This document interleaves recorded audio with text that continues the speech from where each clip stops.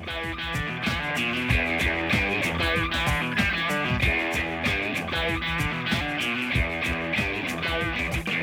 back to the program here Monday to Friday, starting at noon Eastern, 9 Pacific, across the Sportsnet Radio Network. It's Chef Merrick along with you. Coming up in hour two, David Amber from Hockey Night in Canada. Robbie Schremp, co-host of the Schremp and Sevrette podcast. Robbie Schremp, one of the more creative hockey players we have ever seen. In the meantime, they're perhaps the most interesting team in the NHL, and they've been that way for a number of years. They are the Tampa Bay Lightning, and someone who knows that all too well, former NHL netminder, two-time Stanley Cup champion with the Bolts. He is Curtis McElhinney, and he joins me now. Curtis, how are you today? I'm doing great. Thanks for having me. The pleasure is all mine. I mean, the obvious jump-off point would be Andrei Vasilevskiy, but I want to kind of go in a lot of different directions with Tampa with you because you know these players as professionals, as practice players, as game players, all of it. Let's start with Vasilevskiy. I do want to talk about John Cooper. We got a lot of stuff to talk about. Let me ask about Andrei Vasilevskiy. So you watch this guy up close and personal for a long time, and I've maintained that there'll never be another Dominik Hasek. And for my money, you know, Dominik Hasek is probably the best goaltender I think I've ever seen. But the closest goalie we have to Dominik Hasek will just abandon everything to make a save, and you know his arms look like they're Gumby arms, like to make a save. It's Andrei Vasilevskiy. As a fellow goaltender who is right there with him for a couple of cups, what are your thoughts on the goalie they call Vasi? Well, I think your jaw just kind of hits the floor every time you watch him, and I've said this many times before. He's one of the few goalies, if maybe the only one, that I ever had the chance to play against. Was if I look down at the other end of the ice, it almost feels like you're beat before the game starts. And that's just a dominating personality, and his game obviously backs it up. And then, I mean, now the last 3-4 years, we've got the evidence that the proof is there, and he's been putting on another clinic. Even though that first round may have looked a little suspect at times, it seems like he's right back to his traditional playoff form. Well, it's funny too because he's in a lot of ways representative of Tampa. They'll bend but they won't break. The strongest tree is the one that bends. It's if you bend you won't break. Like it almost seems as if that's Tampa in a nutshell. Is there one thing that, because I want to get my goalie geek hat on here, is there one thing about his game that you look at and you say, that's why that guy's elite, or that's what this guy does better than anyone else? Is there any one or two things, Curtis, you can point to say that's why Vasilevskiy is who Vasilevskiy is?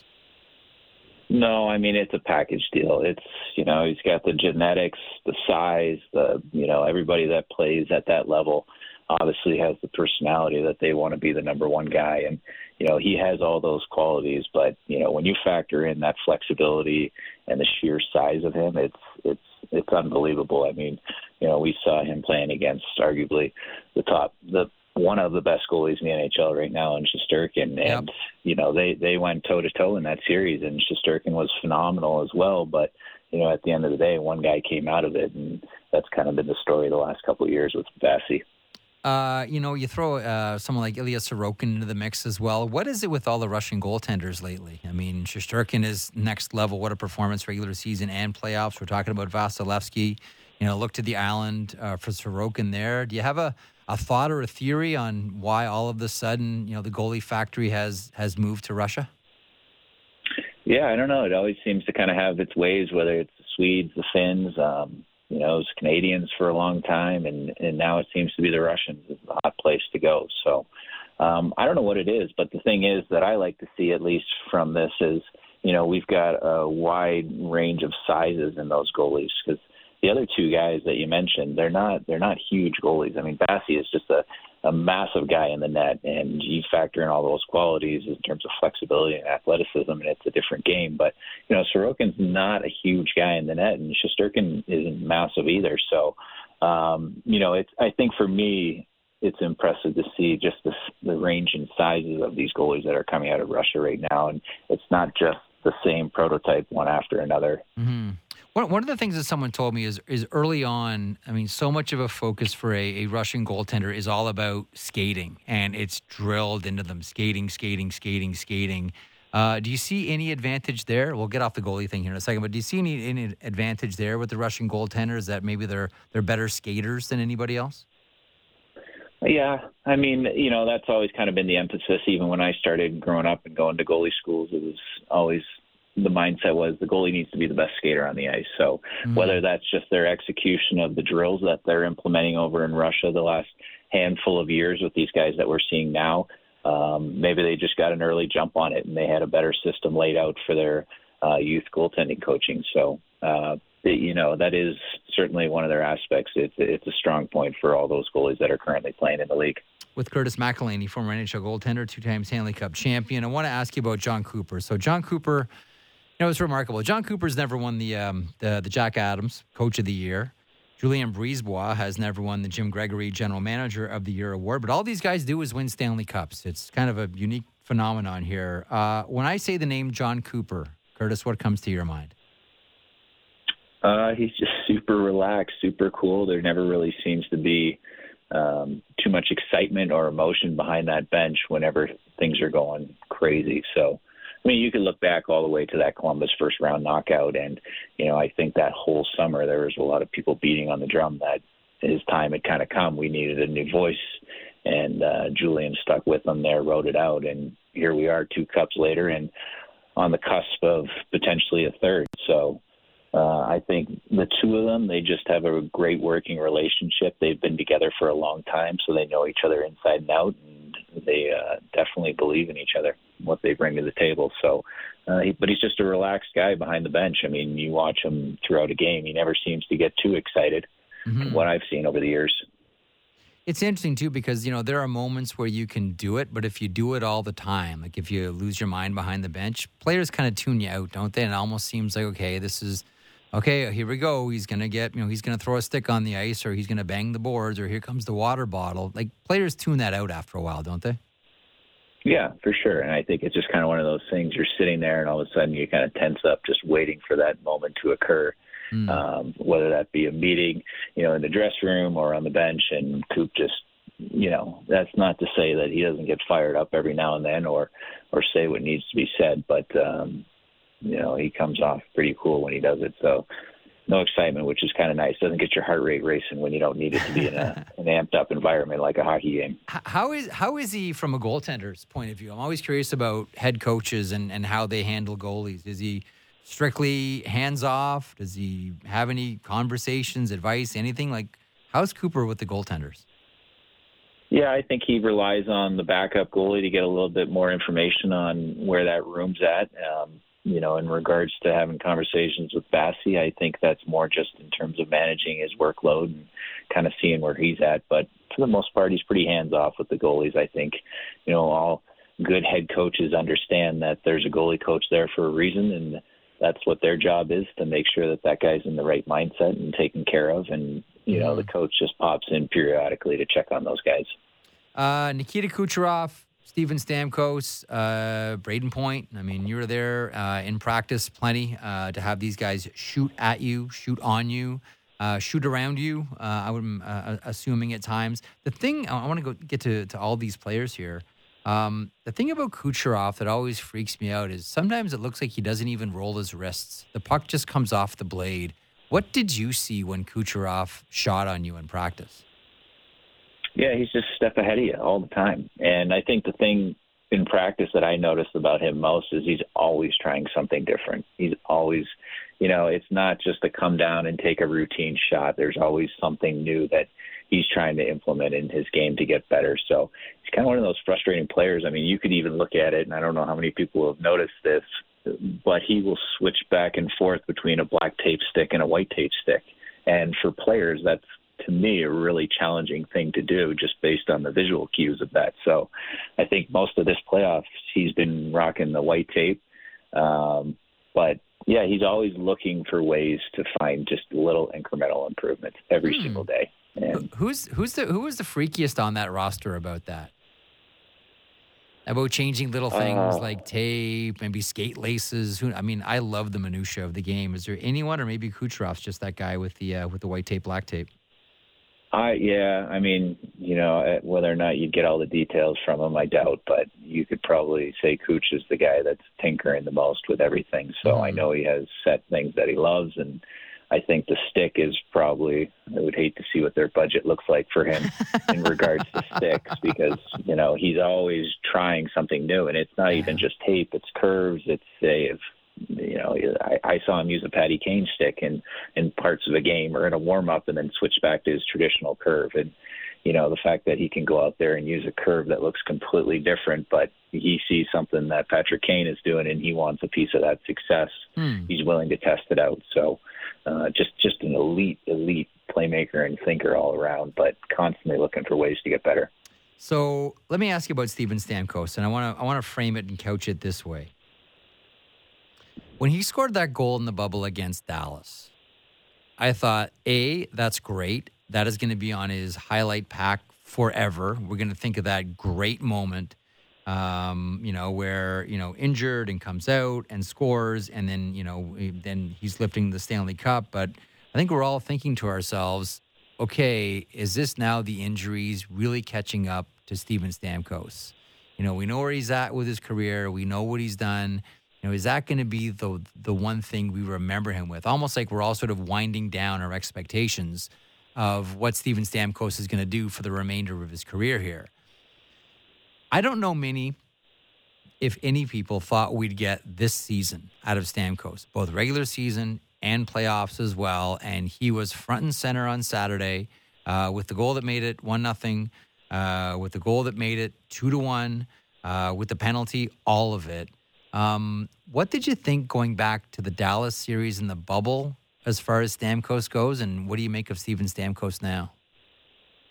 Yeah, I mean, it's been pretty impressive. Obviously, we all respect the goal-scoring capabilities, and, we think of him just kind of in that one-timer position. That bubble performance was pretty special. I mean, he was there the entire time with us. Not an easy spot to be. Just, you're away from family, you're not playing. You're surrounded by all these other teams. So I can't imagine how long that whole process was to wait to get to that point. The fact that he laced them up and came out for a game and ended up scoring that highlight reel goal awesome. Was, kind of one of those heartfelt moments for that group in particular. To see him get out there and just kind of hang out on the bench afterwards was pretty special.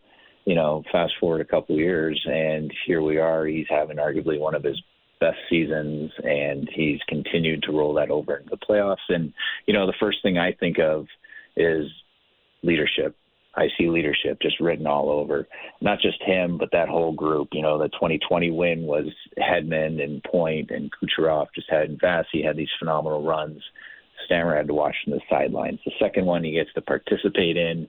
He's great. And then here we are in the third run, and, he's the guy leading the charge, especially to answer with 21 seconds after a goal in the third period to knock out a team. I mean, great. Lucky bounce, phenomenal pass, but it's the fact that they created that opportunity so quickly after that. And this whole playoff run in general, it's just been, to me, a testament to his leadership qualities for that group. Have about a minute left here, but I do want to ask you about Victor Hedman. Now, Victor Hedman is my favorite defenseman in the NHL, one of the best defensemen in the NHL, maybe the best defenseman in the NHL. From a goaltender's point of view, how does he make a goaltender's life easier? What's it like playing behind Victor Hedman? What can you tell us about him? Well, I love the amount of real estate he takes up on that ice. Sure, yeah. And then his ability just to skate the puck out and really to create plays and to kind of jump into that offense. Those are special players. They're obviously heading into the twilight of their career, but there's a lot of good miles left, and that group, they've been together for some time. So He's a special player, great person, and it's been fun to kind of watch those guys each step up in different moments and take over these playoffs and those past playoff runs as well. So. Here's the thing. We'll end on this, Chris. The thing about Tampa is we focus on the skill so much. This can be a nasty team. This is not an easy team to play against, and they just got nastier by bringing in Corey Perry this year as well. This is, kind of like that Islanders 83 squad. They'll play any way you want, and if you want to get a little dirty and you want to get a little rough, that's just fine with Tampa too. Yeah, and it's been great to watch. I mean, the most impressive part is just their ability to find ways to win. And when they've got a lead and they need to lock it down, they understand that now. And that's not just those top guys. It's the rest of the players that they've brought in, and also that younger core of that group as well. So yep. Been a treat to watch. I mean, I'm crossing my fingers that Point can hop back out here in the Stanley Cup final, and it should be a pretty impressive finals, especially matching up against Colorado's top line. It should be McCarr on the back end. Yeah, we're looking forward to this one. Listen, very much appreciate you spending some time with me today. Much appreciated. Enjoy the final. I know we all will. Be well, and we'll check back soon. Thanks so much for this, Curtis. Yeah, thank you. Curtis McElhinney, former NHL netminder, two-time Stanley Cup champion with the Tampa Bay Lightning. Tampa looking for the three-peat. And as someone DM'd me yesterday, it's not just that the Tampa Bay Lightning are doing this in a salary cap era or trying to win 3 in a row here in a salary cap era. They're doing it in a flat salary cap era. You know about Stanley Cup teams, whenever you have success, we all know what follows. Well, we had to make some tough decisions and couldn't re-sign player and it costs you players. It happens with every successful team. But at least in those scenarios, the salary cap has been going up, and it is easier to navigate those waters. But for Tampa, bubble was the first cup. COVID was the second cup. Now this is the first one in a real NHL season, and they've had to battle a flat cap the whole way. Fascinating team. David Amber from Hockey Night in Canada joins me next from Denver. Back in a moment.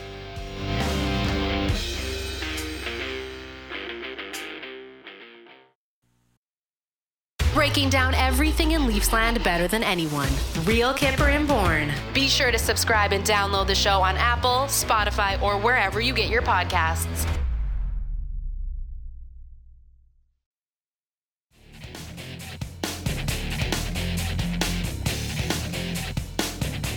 Welcome back to the program. Welcome to Hour 2. Robbie Schremp coming up bottom of the hour. Co-host of the Schremp and Sevrett Show. Great new podcast. Former NHL forward. Junior hockey legend. YouTube sensation. Now everybody does the stuff, but he's one of the OGs. Robbie Schremp coming up now in Latvia, where he's playing. Talking to him at the bottom of the hour. Meanwhile, someone who will be making his way to Denver shortly is David Amber from Hockey Night in Canada and the NHL on Sportsnet. DA joins me now. How are you, sir? Good, Jeff. How are you? I'm doing well. I'll tell you what, I'm very much looking forward to this Stanley Cup final, because as much as we love a Cinderella story, and who doesn't love a Cinderella story? Man, 4 rounds is tough for a Cinderella story. You know, back in the 80s when it was, King Richard Brodeur leading the Vancouver Canucks to the final, you kind of run out of gas. The Minnesota North Stars getting to the Stanley Cup final, you kind of run out of gas. The Montreal Canadiens last year, it's a great story, but by the end, you kind of run out of gas. I don't think anybody is expecting either the Tampa Bay Lightning or the Colorado Avalanche to run out of gas. Like, this is a heavyweight fight, DA, between two legit contenders. There's no Cinderella story here. There's no someone that got here on a miracle punch from the cellar that flash KO'd their opponent as an underdog. No way. These are two legit Stanley Cup contenders, and that's one of the reasons I'm looking forward to this one. What do you make of this matchup? Yeah, I think this is a really compelling matchup, and you could argue, you're a bit of a hockey historian, you'd have to look this up, but if Tampa somehow wins this series and wins the Stanley Cup, think about the path that they've taken, right? Against the Leafs, who I believe finished 4th or 5th in the NHL in points, set a franchise record for wins and points, et cetera. Mm-hmm. Then the President Trophy, Florida Panthers, both those series on the road. In fact, all 3 series they've started out on the road. Yeah. And then a very good Ranger team against the guy who's going to win the Vezina and one of the Hart finalists in that, a team that had won,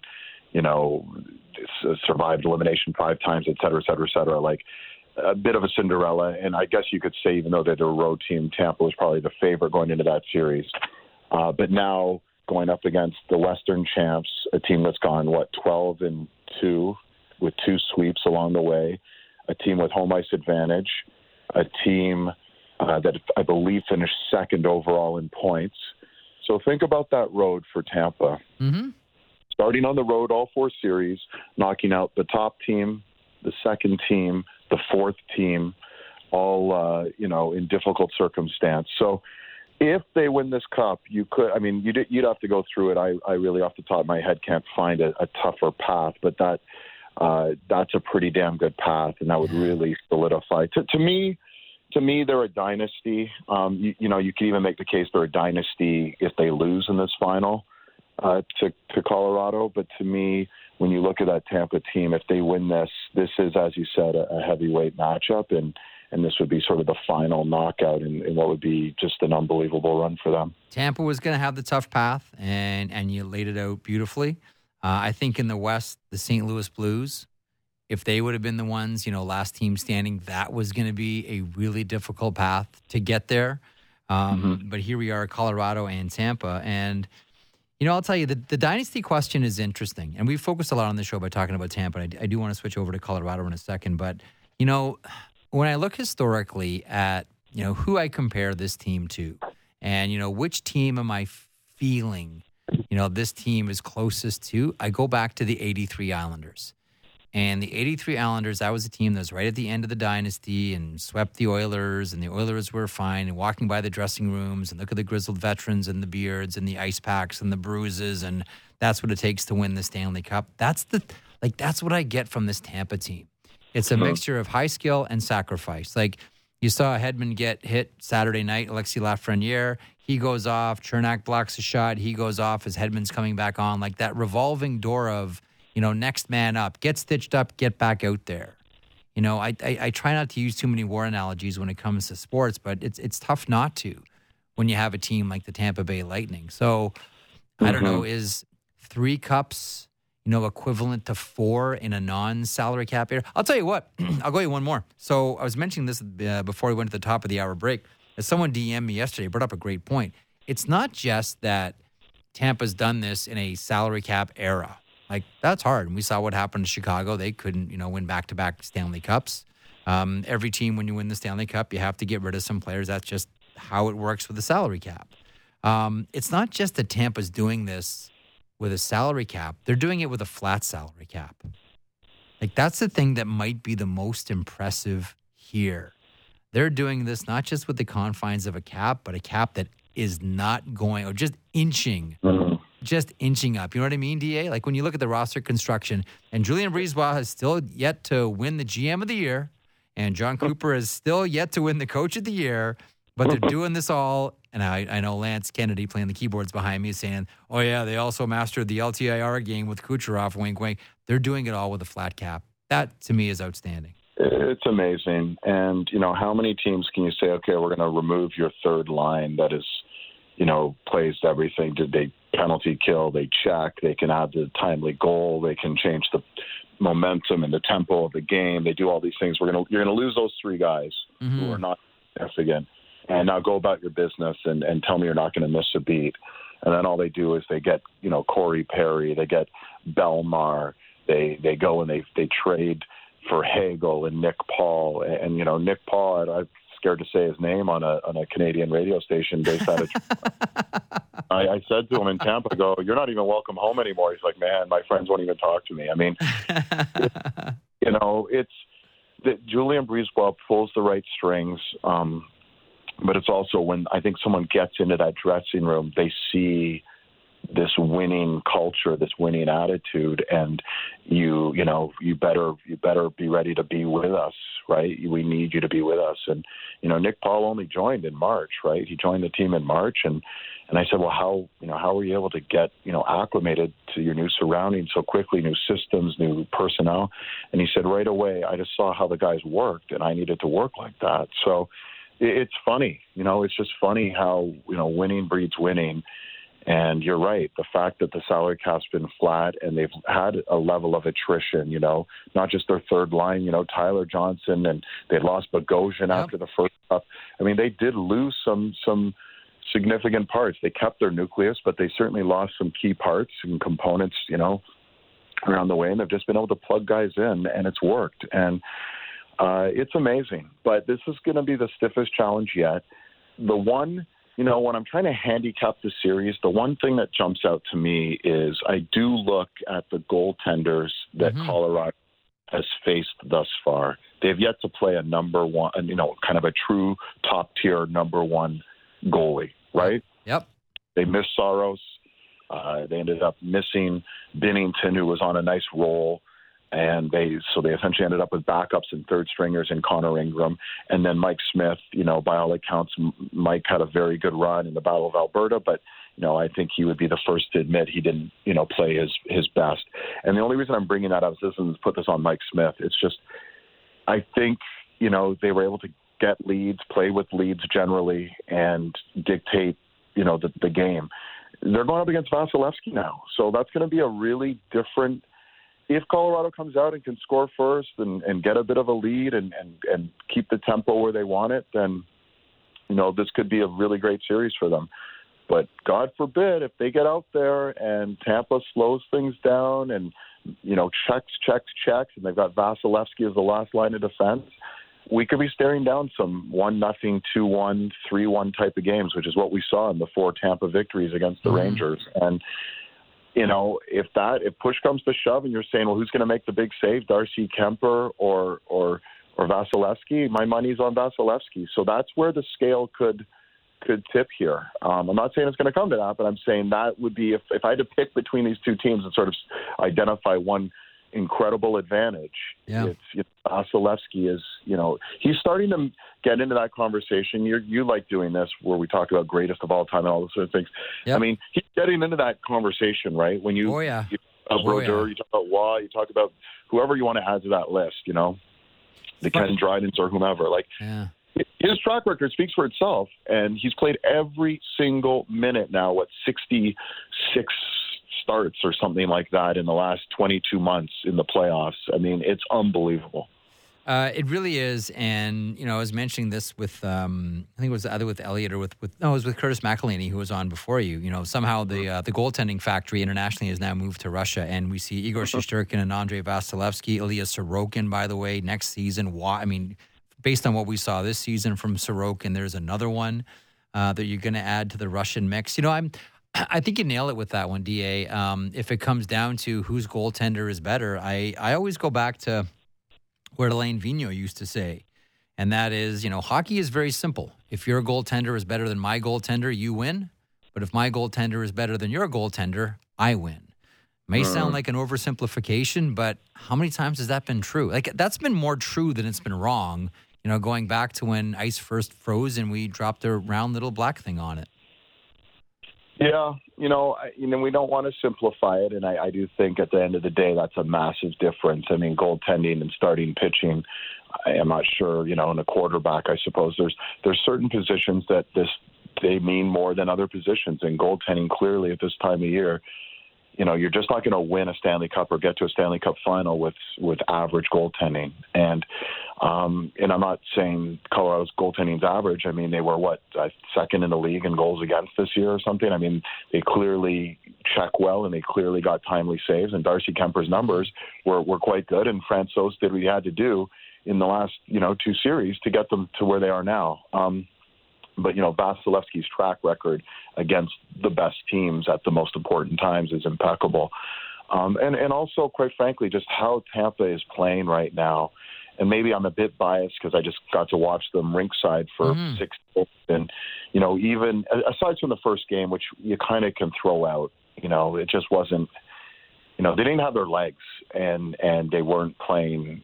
They by all accounts, didn't find themselves till halfway through the second period of the second game. And from that point on, it was just lockdown mode. And you've spoken, effusive praise you've heaped upon Anthony Cirelli for a number of years. You were one of the first on his bandwagon. The way John Cooper described it, this guy should be a Selke finalist every year. He said, if he's just not a point collector, and it's become who has the most points that also plays a 200-foot game will win the Selke. It hasn't really been a matter of, who's just a great checking player and hopefully can score some timely goals. Anthony Cirelli's that guy. That line with Killorn and Hagel we're giving the best players on the Rangers fits, and if they're able to do that to the Nathan McKinnons, the Rantanens, the Landeskog's, if Kadri's back, if they're able to be that thorn in the side to neutralize some of that scoring, that's a massive, massive if. But if they could do that, that really does, again, tilt the scales towards a possible Tampa victory in this series. No one's been able to do it yet. We've seen how Colorado scores. But if there is a line capable of checking at that level, it's Hagel, Killorn, and Cirelli. It's kind of, DA, like how we talked about Philip Deneau last year in the playoffs. Mm-hmm. Right? Like, hard match him against whomever, and he will live in their hip pocket, and he will shut them down. And then we saw that, Philip Deneau in that series against the Edmonton Oilers. Mm-hmm. What do we keep talking about? Wow, look at the job that he... Like, are we kind of... like? To me, we're kind of getting into that conversation now with Anthony Cirelli, even though, to your point, it has been there for a few years. I mean, what did the playoffs do? The playoffs make legends and get you into conversations. Like if you voted for the Conn Smythe Trophy right now, my vote would be for Cale Makar. And Elliot brings up the point, this guy is not just in the Norris Trophy conversation now, but moving forward, what we'll see is Cale Makar in the Hart Trophy conversation. That's what these playoffs have done. Everybody on the biggest stage has had a chance to watch Cale Makar and see how he plays. And I think ditto for Anthony Cirelli. Now you're starting, and now, to the point that John Cooper made, to the point that you made, now you'll start to see him, I think, more consistent in the Selke Trophy battle. He's been there before, but very much on the fringes, on the periphery. And as we know, Selke can sometimes be that trophy that is a reputational trophy. Let's just say it that way. Is a reputational trophy. He has a reputation now that he should be in that conversation. He really is a dynamic player, and he really grinds. It's funny. I think I'd have to double check this, but I think the Rangers had one even strength goal in the last 4 games of that series. I mean, they only scored 5 goals, but my point is just 5 on 5. They were just getting grind, and we're talking good players here. We're talking about Chris Kreider, a 62 goal scorer regular season and playoffs. We're talking about Zibanejad, who was on an absolute heater until those last 4 games when he got neutralized by Cirelli in that line. You're talking about a group of Panarin, a group of pretty talented forwards, and they were completely shut down.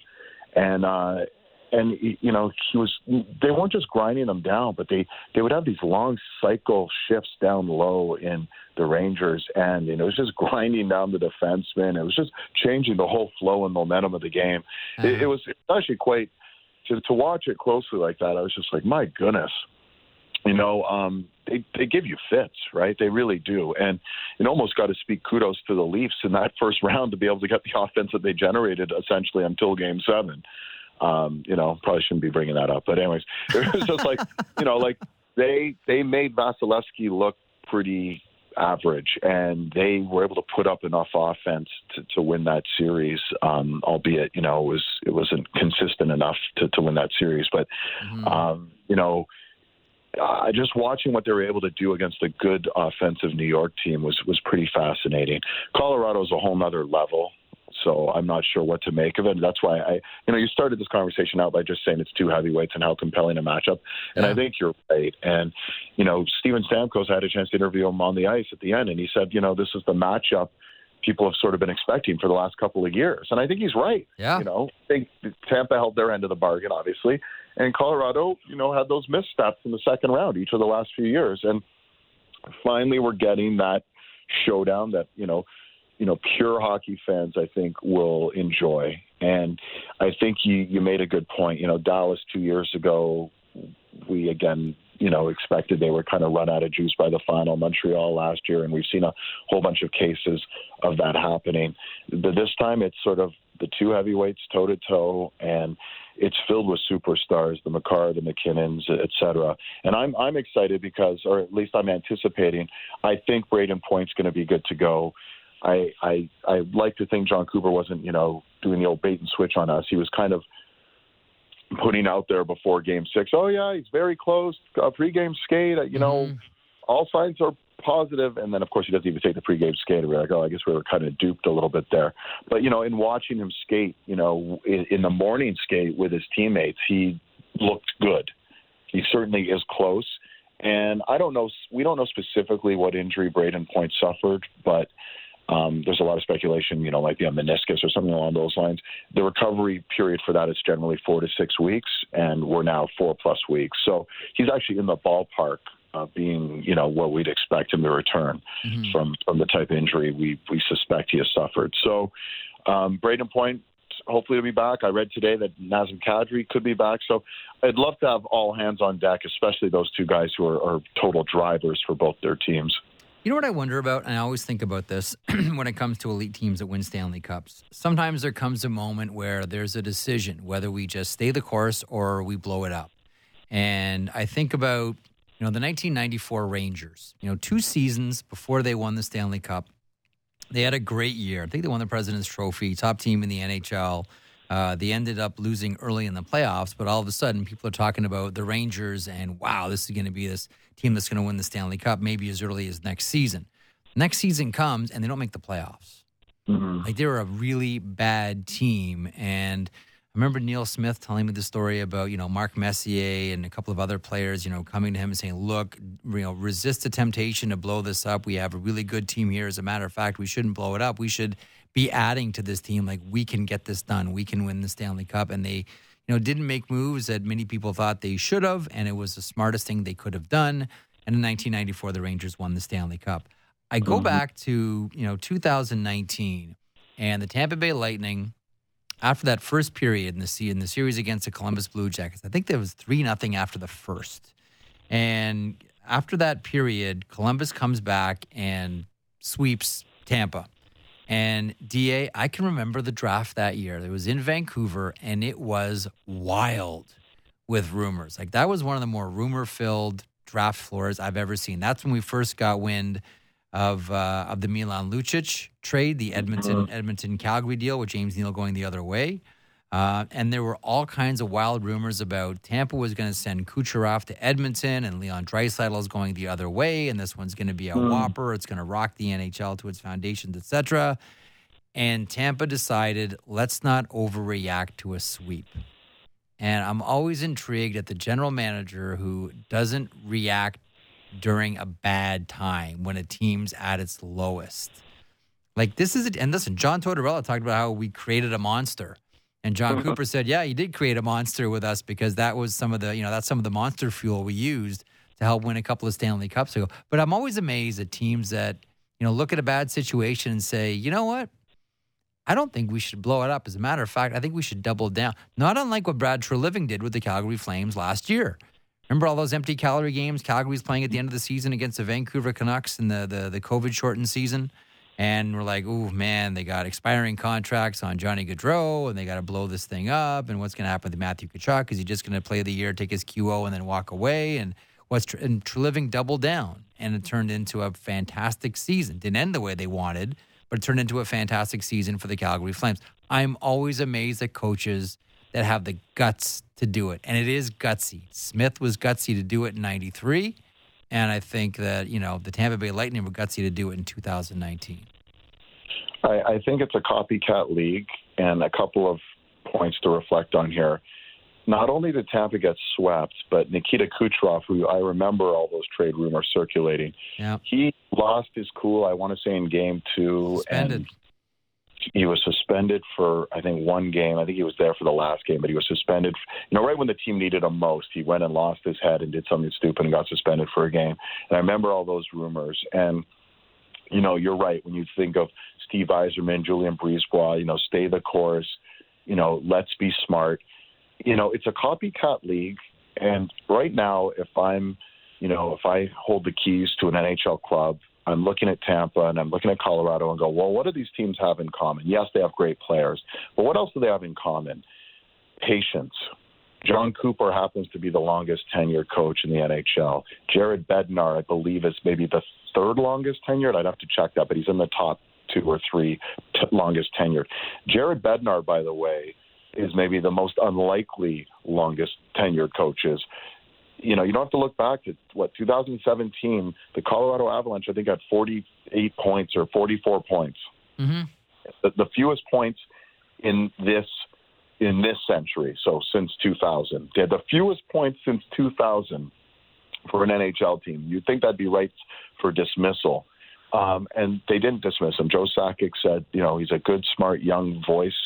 We're going to get the right bodies around him. We're going to build, develop, draft, trade. We're going to do all the things, put the pieces in place for him. They've done that, and look at the success they've had. So you have two of the longest tenured coaches. You have GMs who are patient. And you want to talk about the patience of Joe Sakic. What about the Matt Duchene trade? Where we're like, you got to trade this guy, got to trade this guy. Yeah. And he waited and waited and waited. And essentially, if you want to find a day that kind of maybe turned them into a championship caliber team, that was it, grabbing all those pieces, the draft pieces, the players, et cetera, from both Nashville and Ottawa, right? Patience it's hard at this in sports because it's a what have you done for me lately? It's a results-oriented business.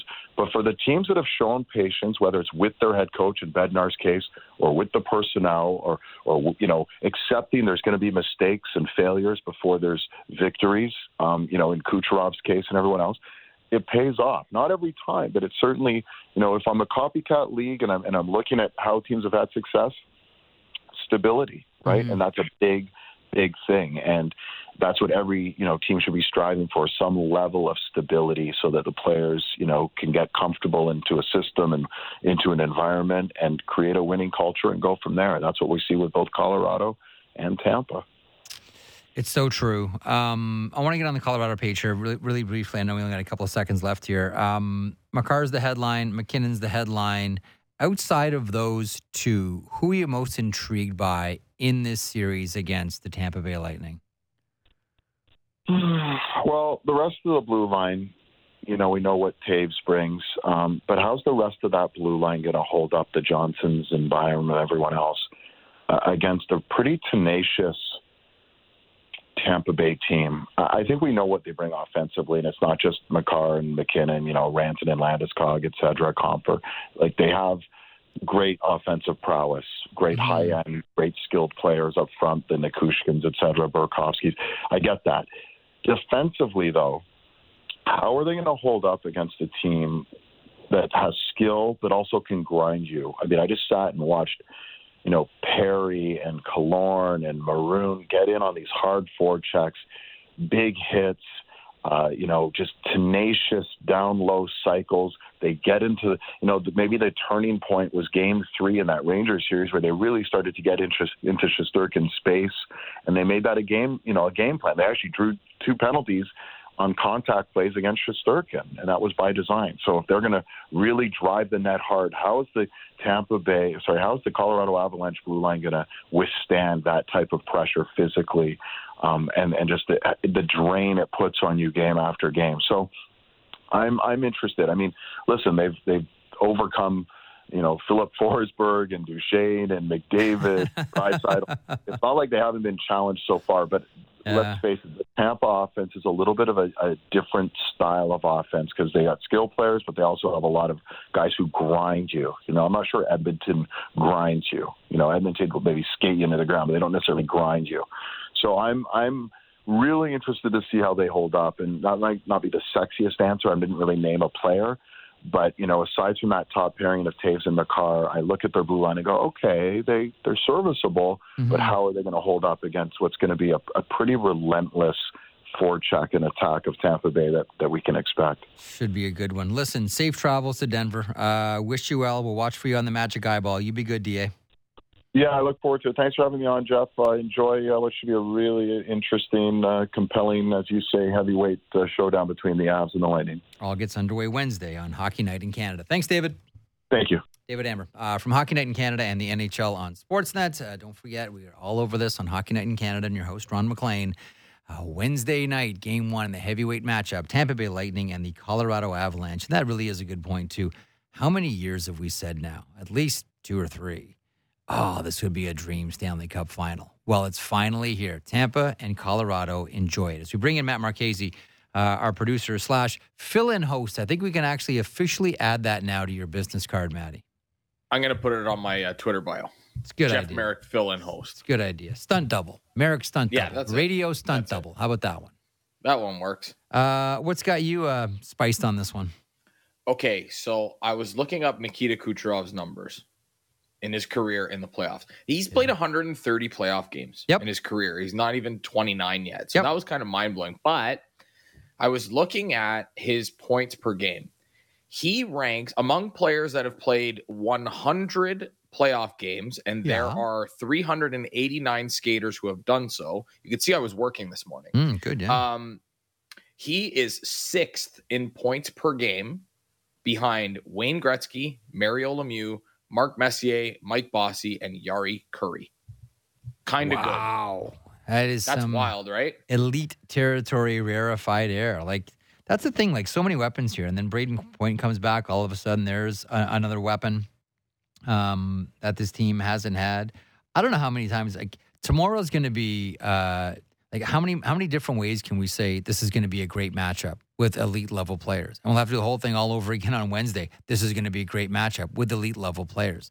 Like, we're going to talk to Robbie Shrimp here in a couple of moments, and I'm most curious about Robbie Shrimp playing with a young Corey Perry with the London Knights. We'll get his thoughts on the series, and we'll get the update on his podcast and playing in Latvia now after taking a couple of seasons. But there's so many compelling stories on both teams. Like, media day, in Denver tomorrow is going to be a fascinating one. I know players like to be guarded around this time. You don't want to give any bulletin board material to any teams, but someone's going to say something tomorrow. There are just too many compelling personalities. Someone will say something tomorrow that's going to take this to a whole new level. Oh, don't you hope so? Oh, man, that's exactly what we all want. Maybe it's Kucherov. Maybe that's the guy. Totally Kucherov. Like, I think that right now Steven Stamkos is the most interesting interview post game. Like, I think of any of the players on either of the teams, it's been this way pretty much all playoffs long. Like, when a Colorado game is over, the person I want to hear from most is Steven Stamkos. To me, he delivers the most consistent, interesting observations and takes on the games themselves. But you never know what Kucherov's going to say. No, he could say nothing, or he could say everything. Everything. Ooh, so before we take a break here, I did want to get your take on this, because I threw this out there more than once, and people say, well, you're an idiot, and you probably will too. But the Tampa Bay Lightning, in my opinion, and I know I didn't see the Islanders teams of the early 80s and the Canadiens teams of the 70s, but based on the circumstances, like you mentioned, with the flat cap, with the roster turnover that we see, this and the bubble and everything, this is the greatest dynasty, because of the circumstances, the NHL has ever seen, if the Lightning can pull it off. Ooh, I was there for that Habs and Islanders. And Islanders, to me, were the one. That was the team. See, the thing about the Islanders with me was, I know we're heavy against the clock here. The thing about the Islanders with me was, we saw that team constructed from zero. We saw that team put together by Bill Torrey, the bow tie, from zero. That was an expansion team that was put together, and inside of, 7 years, they won their first Stanley Cup. Maybe it was 8 years. I think it might have been 8 years. But from that first training camp the Islanders had in Peterborough, Ontario, where there was like 1 million players, and a bunch of them had to be sent home, and there was all kinds of controversy and some pretty intriguing stories, ladies and gentlemen, from that training camp to when Bob Nystrom scored that goal against Philadelphia Flyers to give them the Stanley Cup. Like, we all watched that unfold in front of our eyes, but we saw that built from scratch. Didn't say that about that Montreal Canadiens dynasty. So I grew up with that. I still always default to the Islanders, maybe just because I loved that team and loved all the personalities on it and thought that was the most amazing team I had ever seen. And then came the Oilers right after it. I don't know that I'm going to go as far as to say the Tampa Bay Lightning are the most, are the best dynasty that we've ever seen. They've won 2, get to 3, and then we can start to have the conversation. But they still have to beat Colorado. And that's going to be the toughest out that they've faced in any of their Stanley Cup finals with this group of players, right? So I'm not focusing on the first cup, the last 2. Beat Dallas, beat Montreal, okay. But Colorado, man, that's a different breed of cat altogether.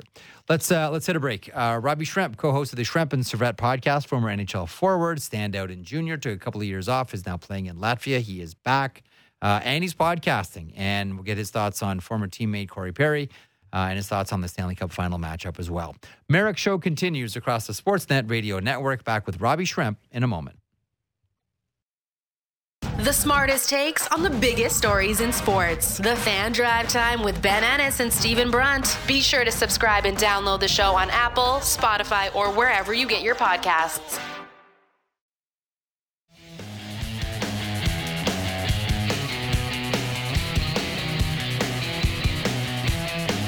Welcome back to the program. I want to thank David Amber for stopping by from Hockey Night in Canada and the NHL on Sportsnet. Don't forget Game 1, Stanley Cup Final, Wednesday. Tampa Bay Lightning facing off against the Colorado Avalanche. Very much looking forward to this next conversation. Rob Schremp is the co-host of the Schremp and Savret Show. Great new pod. Former NHL forward. Someone that's... I was actually thinking about Rob over the weekend. My son had a baseball tournament in London, so... Every morning, I'd run right by Budweiser Gardens and see the Glory Days pictures from 2004 and 2005, and couldn't help but thinking about you and the London Knights, and I want to get there in a second. But first of all, thanks so much for doing this. How you been?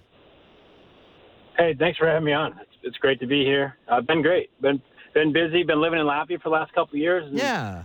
We settled down here, so it's been pretty cool. A little bit different. Moved back here after living for a few years down in Florida, so. It's been an interesting couple of years, but yeah, it's been good. I've long made the point that when you look at hockey fans globally, every country has its own particular brand of fans, and I've always maintained Latvian fans are probably my favorite. It doesn't matter they're winning, the team's winning, the team's losing. It doesn't matter. They are partying, they're having fun, they are drinking, they're getting everything about it is just like Rob. Like when I look at it, it is just pure hockey joy. When it comes to Latvian hockey fans, has that been your experience there? Yeah, absolutely. Excuse me. They're super passionate, and they kind of have it's a very small country, so when they get into these big events, the World Championships and Olympic Games, these sort of events, they're really, like you said, they're happy to be there, and it's a celebration. And they obviously want their team to win, but they're celebrating that they're even there. It's a small country, 1.8 million people. So when they get a chance to get to those big events, it's they don't have a super high expectations. Again, they're happy to celebrate the fact that they're there. And I can say from the time when I played here in the KHL for Dynamo Riga, we weren't a very good team, to put it nicely. But every night they came 10,000 fans and we're chanting. They had the drums going, that European style awesome. Chants going and everything from puck drop till finish. So super passionate fans of it. Yeah, there's a ton of hockey interest here. It's a really good country for hockey. Do you think that vibe ever comes over to North America? Like we saw that a little bit with the fan section in Vancouver this season. I know that the Vancouver Canucks are going to, starting next season, try to cultivate more of a soccer-inspired theme, to your point, with the drums and the chanting and the scarves and like that whole vibe. Do you think that ever comes to North America? I don't know. We're so used to that. It's like I think in North America, it's more like the sport is more like a consumer event. You kind of come there, have a beer, have a hot dog, have some food, and then when certain things happen, you chant and you get excited, get out of your seat. Yeah. It's just totally different, I don't know if it'll ever evolve. It would be unbelievable if it did, because you can see the guys from North America when they come over here for the tournaments in Europe. They're like, man, the fans and the atmosphere was so cool. It felt like a soccer game. So I don't know if it'll ever evolve over in the States, but I think if Vancouver's going that way, we'll see if it trickles down, because it's really cool. It is. It feels, as a player, you really feel it, like your home fans get the chants going, even though most countries I played in, I didn't know what they were saying. But you could feel the energy anyway. I had no idea what was being said, but sometimes it was like, screw the other team or whatever, but it was funny. But I remember the first time Freddie Meyer and I came over at the same time. Oh, yeah. After our NHL careers, and we got the Moto.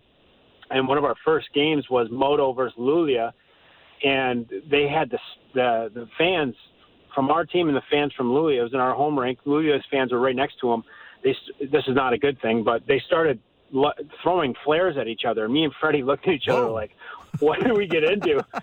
What did we sign up for? They had to have like a 30-minute break so they could clear the smoke out, because it was so smoky on the ice, and then also separate the fans, and then we got to go at it. But that's wild. A lot of passion in the fans here.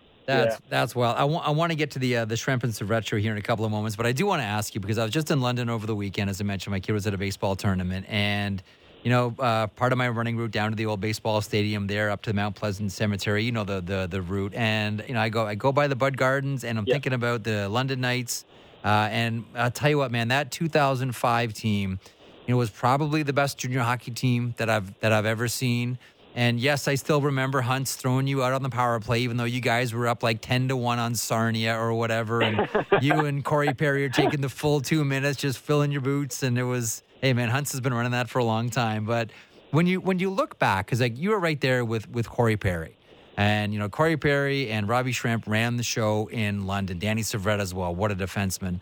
But what do you see now when you look at Corey Perry and when you think back to being his teammate with the London Knights? Like, what did you think then, and what do you think now of Corey Perry? I think Corey's a great example for kids to watch the game and learn, like from Corey, in the sense of Corey was a superstar for quite a while, and now he's at the tail end of his career a little bit, and you can see what's keeping him in the game as far as how he competes and how he does whatever it takes for the team to win. This is a guy that was a Hart Trophy winner. He was, he was the MVP of the league one year. Rocket Richard, again, lived that sort of superstar years for a while with Getzlaf, and now he's hanging around because his competitiveness is unbelievable. He does the little stuff, the gritty stuff, net front screens. You can see him in the playoff series. He's such a pest around the net all the time. Just his effectiveness as a player, again, going from a sort of an all-star rock star, now he's still a very good player, but he's more of a role player, and what his tangibles are it's incredible to see him keep doing it. I mean, every year in the playoffs he shows up. He's been awesome for Dallas, awesome for Montreal, and now he's been awesome for Tampa. Yeah. Very effective in filling in some voids and being a depth guy. So it's fun to watch. I kind of watched him progress into a superstar in junior. When I first got there, my first year there, he was a good hockey player. And then the next year, the Mem Cup year, he turned into something out of this world. Yeah. He was very good. His competitiveness, every single night he came and he brought it. And, he was just an awesome guy to be around. And his resume, speaks volumes. I mean, he's won everything you could possibly win, really, as a hockey player, with Olympics, Stanley Cup, World Championships, World Juniors. All of it. He's got all of them. So he's so competitive, man, and it's awesome how he comes and brings it every single night. He's always there. You know what I always wondered about? And now Corey Perry had the best toe drag I ever saw. Like watching him play with the London Knights, I'm like, and everybody would bite at the blue line, and I'm like, oh man, this is incredible. But the whole time, Robbie, like I'm thinking, this is great in junior hockey. But is he going to be able to get away with that where he would dime? You saw him, you rode shotgun with him. Like, is he going to get away with that in the NHL because there's killers? And heads up with that move coming in over the blue line, sending that one back to the OHL kid. Did you ever wonder whether his style of game was going to work in the NHL?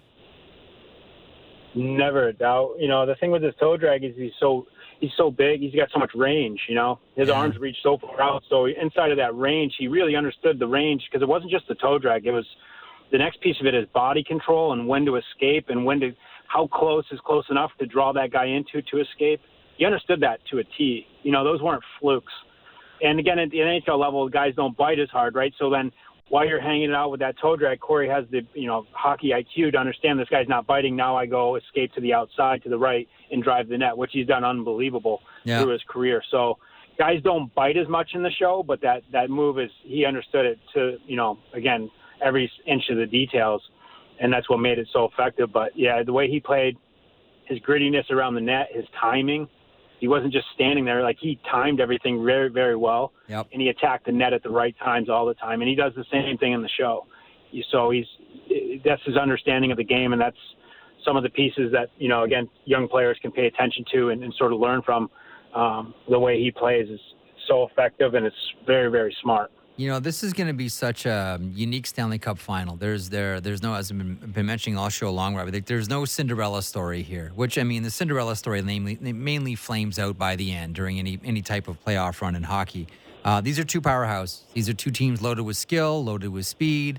Tampa is still, I think, as much as we talk about how skilled Tampa is, that is still a nasty, dirty team to play against, and they don't mind playing that way. Thank you very much. Like, what intrigues you about this matchup here? From someone who's a you're a super skilled guy. You're still a keen observer of the game. Like, what, Robbie Schremp, excites you about this final? I like that it's firepower against firepower, and we're going to see, an experienced firepower versus the Avs who are kind of coming into it. And this is their, they've been talking about this team for quite a few years now when they're going to break through, because they were, scratching the surface for a while. So I think it's going to be really interesting to see that. I wouldn't call them, they kind of are the older guys in Tampa, with these younger guys playing the same game, trying to do the same thing. So I think they're quite similar in a lot of ways, but you got a little bit older Hedman versus a little bit, a lot younger Makar. You got, I don't know who you put. You have too many guys in Tampa. What do you say, Stamkos or Kucherov would be matching up against McKinnon, kind of those stars going at each other. But I really like that I think it's going to be a firepower series. Mm-hmm. And then you got Vasilevsky, who's an unbelievable closer. So, it's really interesting. I love a lot of the story, like Patty Maroon going for another cup, which is insane. Yep. This is his third year with 3 different teams. Like there's some great storylines there. And again, it's going to be, like you said, there's no Cinderella story here. These teams were really kind of, beginning of the year, were always in the conversation. And then with Tampa, most people have been like, there's no way they can do it again. And here they are. I know. And then Colorado was like, can they get there? And they've done it. So this is great to see. And it's that anticipation is going to be awesome. I can't wait for puck drop. Let me, I'm with you. I think all of us are on the same page here. Certainly anyone listening to this this program right now as a diehard hockey fan. Let me ask you about the Schremp and Savret show. I think there's still a lot of room in this hockey universe for more podcasts, and I love it when I first found out about this. Mind you, I'm an OHL guy at heart, and you were 2 of my favorite players on that London Knights squad. How did this one come together? You and Danny been always kept in touch going back to 2005 days with the London Knights. How did this one work? Yeah, Stevie and I have been good buddies ever since London. We were roommates my second year in pro in Springfield. We were roommates together, drafted by the Oilers together. So we've been chatting, and recently I've been doing a lot of diagramming eclipse and just some educational stuff and putting it out for people to learn from, and caught some eyes, and we got together. Stevie gave me a ring one day and said, hey, these guys are noticing your clips. Would you want to do a podcast together? And it was kind of like, absolutely. So I love Danny's brain. Danny's a super smart guy, very, very intellectual, tactical, smart hockey guy. And I love the way he sees the game as an individual, but also like with systems and breaking down, plays. He really gets in depth, and I think he's super valuable in the hockey space in general. And then with the idea of the podcast is it's an educational podcast. And I thought there was nobody better to do it with. I can kind of break down individual stuff and break that offensive side of the game down in plays. And then Danny talks a lot about, structures and systems and PKs and PPs, all this kind of systematic stuff. So it was as soon as he called me, I was like, absolutely, I'd love to do it with Danny. He's a great guy too. We actually had a great story on the podcast about Patty Maroon. Sivvy went out to bat for him when he was kind of on his way out in Philly. Yep. And it turned out Sivvy going to bat for him wound up getting him traded. For Pat Maroon.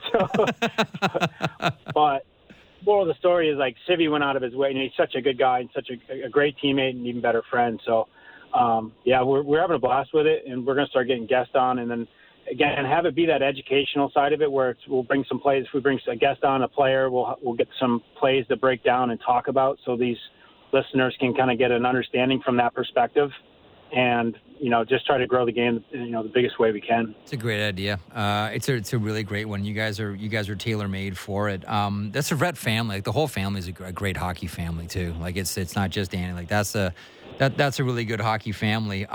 Before I wrap up, you mentioned Pat Maroon. It's always interesting, and I've told this story before. When before the St. Louis Blues won that Stanley Cup, there was a time in the season where everybody was getting traded. Jay Bouwmeester was going to get waived. Pat Maroon was going to be on his way to the American Hockey League, and I think we've all wondered before, like if Pat Maroon gets waived at that point down to the American Hockey League, does he ever come back up? And none of it happened. They changed their mind. Next thing you know, Pat Maroon has won 3 Stanley Cups in a row, and he's going for 4. Going to become one of the more decorated players. If Tampa can pull this off, it's amazing how the game. It's not so much what what happens but what doesn't happen that ends up changing people's careers. And I always think about that with Pat Maroon. What if he gets waived? Does he ever come back to the NHL to do this? You know what I mean, Robbie? Yeah, there's different circumstances that that's definitely food for thought. And to your point, I think that would probably have been the last leg. Yeah. But luckily for him, that's the thing with the game. Sometimes a lot of luck comes into play, and in these sort of things, it's amazing what's happened. He's been such a good role player for Tampa. He's fit in perfectly, finds a good fit. Cooper had him when he was a kid, so understands him well and knows how to get the best out of him. Yep. And I think if he goes back down to the minors, I personally don't. I could say I can't guarantee it, but I would say that there's no chance he gets back up. It's too many other variables, draft picks, different guys that are higher on the list, and already having your chance. Like they're going to look at 7 or 8 other guys before they're going to pull you up. Yep. It's a remarkable game that way. Listen, best of luck with the podcast. It's called The Shrimp and Sevrett Show. Encourage everybody to have a peek at this one and lend it your ears. Rob, thanks so much for stopping by. Best of luck in Latvia. We'll check back soon. Sounds good. Thanks for having me on. Rob Shrimp is the co-host of The Shrimp and Sevrett Show, also a former NHL forward. And he was the OG skills guy doing the Michigan and such. Like, he was the first guy that I saw do the Michigan scoop move. This is during the CHL Top Prospects game. Pick it up at the blue line, spin and fire it at the net. Didn't score, but I remember watching that going, whoa. So I think all of us did. Now all the kids do it. A lot of it goes back to Rob Shrimp. Such a talented player. What sweet hands. So thanks to Rob Shrimp for stopping by the program today. Thanks to David Amber from Hockey Night and the NHL on Sportsnet. Previous to that, Hour 1 brought with it Curtis McElhinney. Thank you so much, Curtis, and Elliot Friedman as well. Safe travels to Denver for Game 1. We got one more day of getting your sleep. And then NHL, Stanley Cup Final, Colorado and Tampa. Merrick Show returns tomorrow across the Sportsnet Radio Network.